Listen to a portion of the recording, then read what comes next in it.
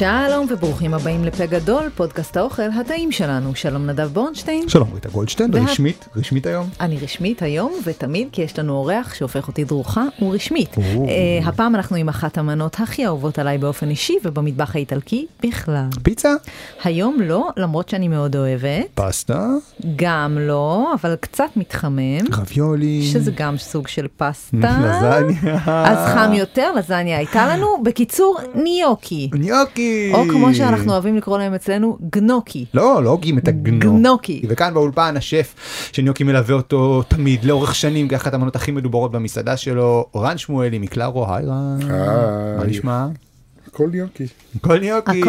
הכל בניוקי. אז היום נלמד איך להכין את הניוקי הכי מדויקים, אלה שלא נדבקים, שהם לא דחוסים מדי, מדבר על הרוטב שאידיאלי לשדך להם. וכמובן, אציע המלצות, איפה מגישים מנות ניוקי נהדרות בארץ, גם המסעדה של רן שמואלי תהיה שם, ולא חסר איפה לאכול ניוקי טעים. החברה, את חובבת ניוקי, ריטה גולדשטיין? מאוד חובבת, וזה מאכל שאני חושבת שכל כך קל להכין בבית, למרות שהוא נחשב מנת מסעדות, אבל זאת אחת ממנות המסעדות שיותר קל לשחזר במטבח הביתי, לא צריך יותר מדי. חצי נכון, השלב הזה שאתה מחכה שהוא יצוף, ולפעמים הוא גס מדי, ולפעמים הוא לא מצליח לך. אני מסכימה איתך שלפעמים מרקמים אינם מדהימים כמו במסעדה, אבל זה הכל עניין של להתאמן, וגם אפשר להכין ניוקי ממש מהכל, וזה מגניב. ניוקי שהכנו מבטטה סגולה, ניוקי שהכנו מדלעת הרמונים בבית, ניוקי ירוק מקמח עם תרד, זה צבעוני, זה טעים, זה כיף, וזה מאוד מאוד ורסטילי. גם אתה מכין ניוקי בבית? האמת שלא, אני ניסיתי להכין כמה פעמים, וכל פעם כשלתי, ולכן הפסקתי.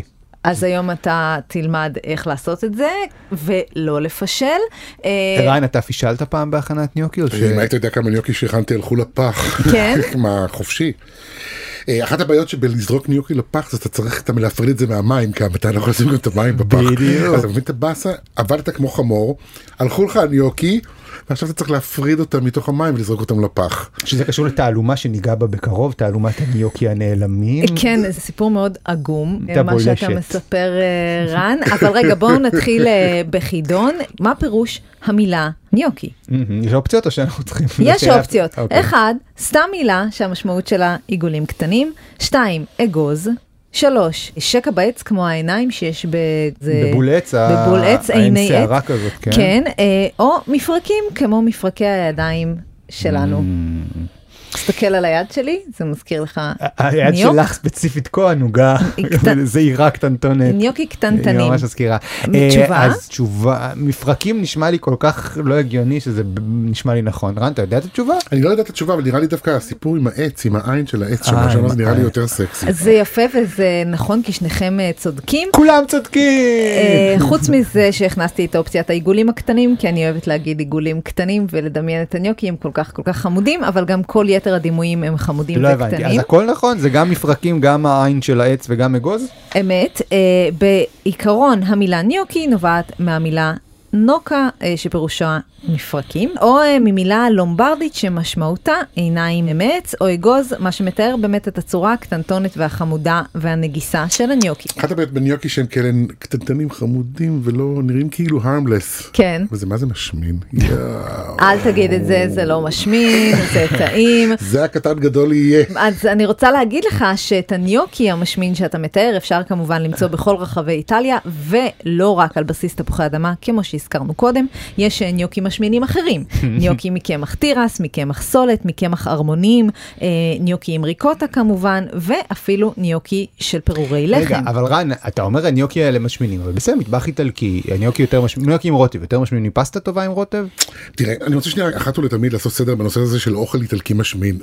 רוב האיטלקים, בייחוד הגברים, אני לא מדבר על המאמות. כחושים. וואו, חבל הזמן, נכון? נכון. והם אוכלים פסטה כל יום. עכשיו נקלה לשיחה שמוכלים פסטה במשקל הרבה יותר קטן ממנות הפסטה שלנו, הישראלים, ולכן הם רזים. גם, תשמעי, אני ניסיתי לאכול פסטה במשקל הרבה יותר קטן, השאלה מה אתה אוכל בנוסף לפסטה? זאת אומרת, הפסטה לבד מזה לא משמינים. ואותו סיפור גם לגבי הניוקי. אגב, באיטליה, מרומא ומעלה יש בדרך כלל ניוקי, בדרום לא כל כך אוכלים ניוקי. אני חצי אוסטרי, יש גם... איזו אחווה, לא יאמן. שני האוסטרים היחידים במדינת ישראל. בורנשטיין. תוך כדי הפודקאסט גילינו בעבודת שורשים שעשתה בן דוד מדרגה נננה שאני רבע אוסטרי. וואלה. כן, לא ידעתי את זה כל חיי ולכן אנחנו מאוד אתה לא שמת לב מתרגשים שהשניצלים פה. בבית הם לא כתמול שלשום? לגמרי, מאותו רגע פריך, דק. אז זהו, ויש גם מה שנקרא בגרמנית, קוראים לזה נוקל. בקיצור זה כופתאות שהן בכל האזור אירופה, הן מטיילות להם. אני חייב לספר לכם סיפור קטן על הונגריה ניוקי. למשל גם כן. אני נסעתי, לפחות פעמיים בשנה היינו נוסעים לסיבוב קולינרי עם החבר'ה שלנו שעובדים איתנו. ביום אחד נסענו באיטליה, בצפון, ובדרך כזה כבר היה צהריים, אצל האיטלקים אין חוכמות, בין 12 ל-2 צריך לאכול, אחרת אתה נכון, חופש אחרת אתה יכול סנדוויצ'ים לחפש בתחנות עד דלק. 7 בערב. ועצרנו באיזה מקום שנראה לי נחמד. באיטליה אין חוקים. אתה יכול להיכנס למקום הכי מדהים, שנראה לך הכי רומנטי ולאכול דרק, excuse my French, או להיכנס לאיזשהו מקום פח ולאכול עולם. וזה היה כזה בין ביניים כזה, אמרתי, יאללה, נו, מה כבר יכול לקרות? הוא הגיש לנו ניוקי, על בסיס ריקוטה, עם מעט מאוד קמח, וכמהין שחור של קיץ. שלום. זה היה, וואו. אז פתאום הבנתי שניוקי זה עולם הרבה יותר רחב, אפשר לעשות ניוקי מכל דבר. אני מסכימה. עכשיו רגע, אבל ריטה, את אמרת ניוקי פירורי לחם? נכון, ניוקי פירורי לחם זה אולי נשמע טיפה מוזר, אבל מנת הניוקי הראשונה שהוגשה הייתה סוג של ניוקי על בסיס פירורי לחם במאה ה-15 בלומברדיה, זו מנה של כופתאות עם לחם, חלב, שקדים תכונים, קראו לזה זנזרלי. הם מערבבים את כל המוצרים ואת התערובת הזו דוחפים דרך סוג של מגרדת של גבינה כדי שיהפכו לעיסה, שזה מזכיר את הנוקלח לגמרי. זה לא תיאור מעורר תאבון כל כך ריטה מה שאמרת. למה? זה רכיבים נורא טעימים, שקדים, חלב, לחם, טעים. מה יכול לצאת מהגוש הזה לא טעים? ותמיד פרמזן יכול לראות את זה בשמחה רבה. בדיוק, אחר כך מוסיפים ביצה, קמח ומים, וזה כבר הופך למלפתי, שזה בתרגום חופשי, עשוי בצורה מרושלת או גרועה. לא גאוני שיווק. הם אנשים כנים, זה נראה מרושל, וגם זה עדיין השם עד היום לכופתאות ריקוטה, וגם לכופתאות תרד עדינות. שאני מכנה במקום עשוי בצורה גרועה, עשוי בצורה נהדרת. שתדעי. זכותך, אבל לא כך קוראים לזה. דרך אגב, זה נולד מאוכל שאריות. כמו כל האוכל בערך, נולד מאוכל שאריות, כמו כל האוכל. הלחם היבש יכול להיות הניוקי של מחר, וזה מהמם בעיניי. אני מסכימה. עכשיו, מתי מופיעים הניוקי תפוחי אדמה שאנחנו יותר מכירים או מזהים עם המילה ניוקי? זה הסיפור אליו חתרת, תעלומת הניוקי הנעלמים. הניוקי הנעלמים? התעלומה מאוד לא מורכבת לפענוח למי שאי פעם הכין ניוקי בבית, אפשר להבין בקלות מה קרה כאן, אבל במאה ה-19 האגדה מספרת על עקרת בית, היא מנסה להכין ניוקי ולא הולך לה. ולמה לא הולך לה? כי היא שמה בסיר רותח את הכופתאות שלה, פותחת את המכסה בתקווה שהן צפו, אבל הן אינן. נעלמו? הניוקי נעלמו? נעלמו. מי לקח? מי גנב? מי נטל? היא מנסה להבין מה התרחש, מתייעצת עם פלגרינו ארטוסי, ההורים והתומים של המטבח האיטלקי, שמגלה לה שהם לא נעלמו, פשוט היא לא שמה מספיק קמח, כדי שכל המסה הזו תחזיק יחד, והניוקי יתפרקו, וזה באמת קורה לכל מי שהכין ניוקי. עובדה, אם זה קרה לרן שמואלי, סביר להניח שזה קורה לכולם. כך הוא מתעד את המתכון הראשון הכתוב לניוקי תפוחי אדמה, מה שיפה, כמו שרן קצת אמר, זה שלכל אזור באיטליה, במיוחד בצפון, יש גם את הרוטב שמתלווה לניוקי, נכון? זה בפימונטה או לומברדיה, זה חמה ופרמז'ן, שמנת וגבינה. תקשיב, אין מתכון ברור לניוקי. אין דבר כזה. בדרך כלל, בניגוד לפסטות, כי יש לך מנות של פסטות שהן מאוד מאוד ברורות, ואופייניות לאזור, והן מאוד מדויקות, ויש את האינטרפטציות. אני לא מכיר מתכון של ניוקי, זה הקו 0, וממנו זזים ימינה או שמאלה. ולכל מקום שאתה הולך, אז יש את הניוקי בגודל, בצורה, נכון. בסוג הבצק, ברוטב שמתלווה אליו. בקישוט הזה חלק מקושט עם המזלג. אבל כן יש אזורים שהם יותר עגבניות, ואזורים שהם יותר חמה ופרמיז'ן. נכון, שוב, זה עניין של צפון דרום, במרכז אתה מקבל יותר עם עגבניות, אתה יכול לקבל את זה רק עם חמה ומרווה, וככל שאתה עולה צפונה, אז הם הופכים להיות יותר כבדים, כי הם גם אמורים לחמם לבב אנוש בחורף קר. מה בעיניך הזיווג המושלם לניוקי מבחינת הרוטב? אבל שוב, חשוב להגיד, אנחנו מדברים כרגע על ניוקי, תפוחי אדמה. נכון. תודה ריטה, תודה שהחזרת אותנו. לא, יש מיליון ניוקים. עוד דבר אחד קטן, רגע לפני שאני אגיד לך, ברוב המקרים אתה רואה את הניוקי תפוחי אדמה עם מין שדה חרוש כזה מסביבם, שעושים את זה עם כלי מעץ מיוחד. המטרה היא לייצר שטח פנים גדול יותר לניוקי, כדי שהם יקלטו יותר רוטב. בדיוק. עכשיו, אני בעיניי, אוכל זה משהו שאם אתה מסיים אותו ואתה רוצה להמשיך לחיות, אז זה ניצחון גדול. כי לאכול ניוקי עם שמנת, או קוואדרו פרומאז'י, שזה 4 הגבינות, מהמם. אבל ניוקי עם עגבניות, באמת רוטב עגבניות פשוט, עם קצת פרמזן ועלי בזיליקום, וואו. וגם עם כמהין בעונה. אין מה לעשות, אבל זה כמהין לא פה, לא שמן כמהין. זה שמישהו בא ומגרד לך איזה פטריית, אבל למעלה, עם חמאה קצת ופרמזן. חוזר לאותה ארוחה חלומית באותה מסעדה. ואם אתה אוכל כזאת מנה של ניוקי כל יום, אתה גם נראה כמו איטלקי חתיך גבוה ונאה. בדיוק. אוקיי, ועכשיו... ואם אנחנו במטבח הביתי שלנו ורוצים להכין ניוקי, אז קח אותנו לדרך הכי נכונה לעשות את זה. בוא נתחיל רגע מזן התפוחי אדמה, כי הרי אנחנו צריכים זן שאם אתה מכניס אותו לתנור, יתייבש, יהיה אפשר לעבוד איתו, מה הכי מתאים? התפוחי אדמה האדומים הכי מתאימים. גם באיטליה הם לא עושים מזה כזה סיפור של איזה זן, אלא הם לוקחים מה שיש. כן. חלק יכולים לעבור בישול, וזה גם בסדר, חלק עוברים אפייה בתנור, כי הם יותר רטובים. הרעיון הוא שכשהם מאוד מאוד חמים, אתה פותח אותם, גם כשהם יוצאים מהמים, וגם כשהם יוצאים מהתנור, כדי שכל העדים, שזה בעצם הנוזלים שבתוכם, יצאו והם יתייבשו. יש כאלה שזה לא מספיק, והם מייבשים את זה על מחבת, עוד בנוסף, כדי שבאמת התפוח אדמה יבש. עכשיו, למה הסיפור הזה? הרי אפשר לתקן את זה עם קמח. כן, אבל אז אתה מוסיף המון קמח. בדיוק, אנחנו רוצים כמה שפחות קמח. השלב הראשון זה בעצם להיפטר מהנוזלים, מה עדיף, להדות או בתנור? לא, זה או לבשל או לשים כן, בתנור. או לבשל או בסיר או בתנור. זה הכל תלוי כמה זמן יש לך. אני לא יודע, כי איטלקיות יש להם הרבה זמן, ויש כאלה שמבשלות את תפוחי אדמה. כן. אבל אחרי שהם רכים התפוחים, אנחנו פותחים אותם, נותנים לעדים לצאת, ואז צריך את המכשיר הזה של הפירה, הדק מאוד, שאיתו בעצם אנחנו רוצים להפוך תפוח אדמה למחית. ועם המחית הזאת אנחנו יוצאים לדרך ומתפללים לאלוהי הניוקי. רגע, עכשיו יש טמפרטורה מסוימת שאיתה צריך להתחיל לעבוד כשהפירה הוא פירה, או... צריך לעבוד עם התפוחי אדמה כשהם עדיין חמים. אוקיי. אסור לערבב אותם יותר מדי, כי כל פיריונר מתחיל, יודע שאם מערבבים פירה יותר מדי, אז כל הגלוטן מתחיל לצאת החוצה ואתה מקבל דבק מהמם. ואז כשזה עדיין חמים, צריך להכניס גם את החלמון פנימה. זהו, אבל גם כאן יש כמה אסכולות. אז קודם כל, יש את אלה שעושים בלי בכלל חלמון, רק למשל פרמזן, או ריקוטה אפילו, ויש כן חלמון. זה נכון, אבל מפה אנחנו כבר יוצאים למתכונים. אחרי שעשינו את הבייסיק, שזה את הבסיס שלו, שבעצם זה תפוחי אדמה, אנחנו יודעים שאנחנו צריכים קמח. האיטלקים, או האיטלקיות לצורך העניין, מכניסות קמח כמו שאצלנו כמה שמרגיש. וזה תלוי מה שמו, כי אם שמו גבינת ריקוטה, אז זה דורש טיפה יותר קמח. אם שמו רק פרמזן, אז זה דורש פחות קמח. אני בכל זאת אוהב להכניס חלמון, כדי לא לחפש רק כך בסיר שאריות, כדי ללכת טיפה על בטוח. כי מה החלמון נותן מבחינתך? החלמון זה שומן, החלמון הוא בעצם כושר. לא צריך הרבה, 1 לחצי קילו, או אפילו 3 קילו. וחלמון טוב כזה, כתום, שהוא גם מוסיף. יש להם טעם טיפה. נכון. רגע, אז לפירה הזה שהוא במצב חמים, לא להשתי יותר מדי, לא עשיתי יותר מדי, אני מוסיף את החלמון, ואז קמח, אבל מה זה לפי העין? כדי שתוכל לעבוד איתו, אתה בעצם צריך לקחת את המסה הזאת, כפות, ולגלגל אותה לצינורות כאלה נחמדים, ואז לחתוך אותם לניוקי. 2-3 כפות, נו איזה כפות, אתה יודע, לא, זה צריך להיות נעים, זה צריך להיות כזה שאתה צריך עם טיפה קמח ביד, בנוסף, תוכל לגלגל את זה בלי שזה ידבק לך ליד. אחרי 4 כפות קמח, Houston we have a problem. כן. כן. התחושה אבל שאתה מחפש היא תחושה שמעבר לזה שזה לא נדבק זה גם אוורירי? זה אמור להיות אוורירי, כי בעצם מה עשינו? מעכנו את התפוחי אדמה, הם נשארו כאלה תולעים במרכאות כאלה אווריריות, ולא הרבבנו את זה הרבה. זו גם אחת הסיבות שאנחנו לא מרבבים את זה הרבה. ואז עם הקמח, אני הייתי הולך על סולת, כי סולת היא אוורירית יותר. ואז יש לי את הצינור הזה, שגם אותו, אם אתה מועך מדי, אז אתה מקבל יציקה. אתה צריך רק לגלגל את זה באוויר, נחמד, נעים. דווקא מאוד מגניב סולת, כי לא הכנתי אף פעם ניוקי עם קמח סולת, אני חושבת שזה מגניב. עם קמח סולת, כן, לא סולת גסה, עם קמח סולת. כן. ואז הם גם הופכים להיות רכים בבישול. נחמד. בגלל זה אני אומר חלמון, כי סולת לא עושה את העבודה שקמח עושה.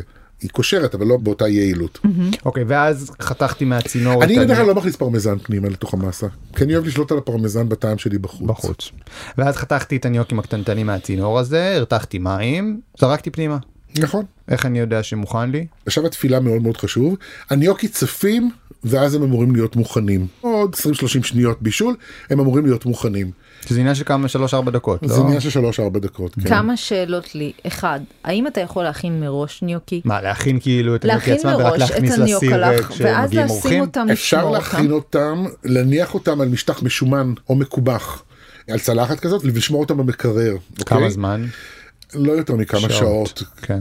כמה שעות. כן, יש כאלה שגם מקפיאים את זה, ואז תמיד אומרים לי, אפשר להקפיא? אמרתי, תקשיב, אפשר גם להקפיא אותי. שאלה מה יצא בהפשרה? אני התנסיתי פעם בהקפאת ניוקי, אז אתה חייב לשים אותם במים מיד אחרי שהם יוצאים מהפריזר, אחרת זה פשוט נהיה הזיות, כי זה נהיה דבק. כן, יש גם בעיה, זה מקרר נורא מהר את המים. בוא אני אגיד לך כמה דברים יכולים להשפיע.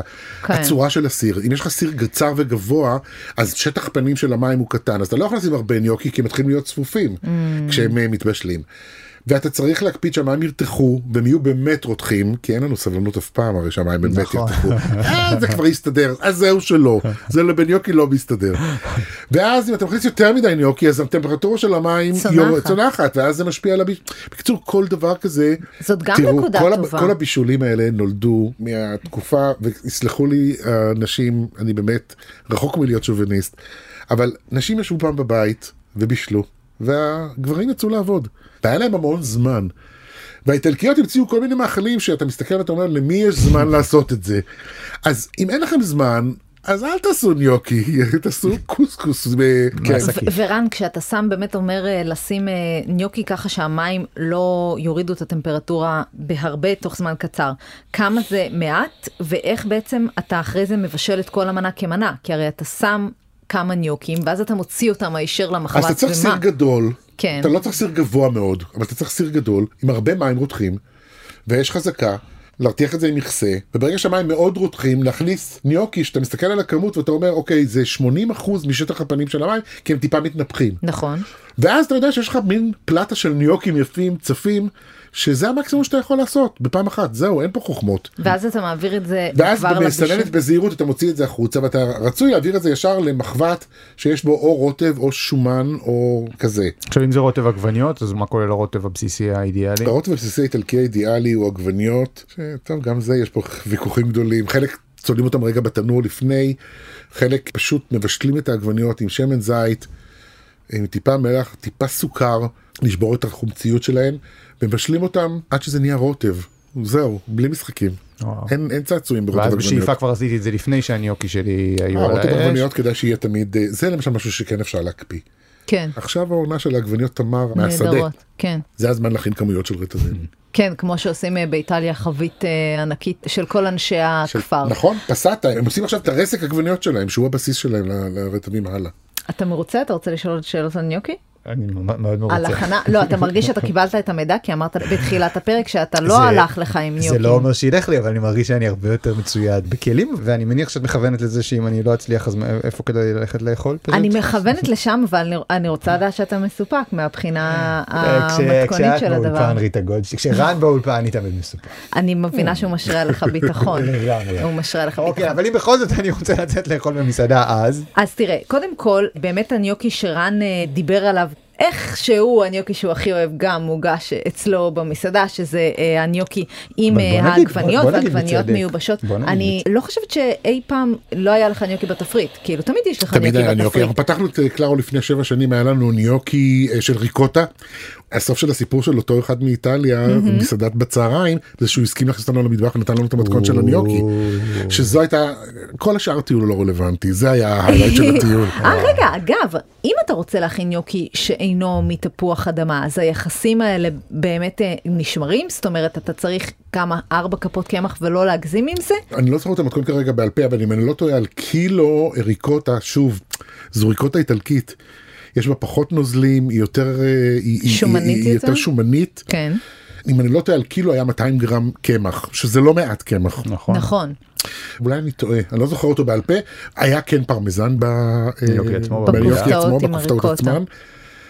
איזה טעימות הם היו, הוא עשה אותם גדולות כאלה, זה היה טעים ברמות שאי אפשר לתאר בכלל. לא, אז אני גם ההתנסות שלי בהכנת ניוקים שהם לא עם תפוחי אדמה, זה בדרך כלל מצריך יותר קמח, כי התפוחי אדמה מאוד עמילניים, והם גם ככה כבר מראש טיפה יבשים יותר. לגמרי. אז אני רוצה רגע לשים בצד את הניוקים היותר ביתיים, שבאמת קל להכין בבית,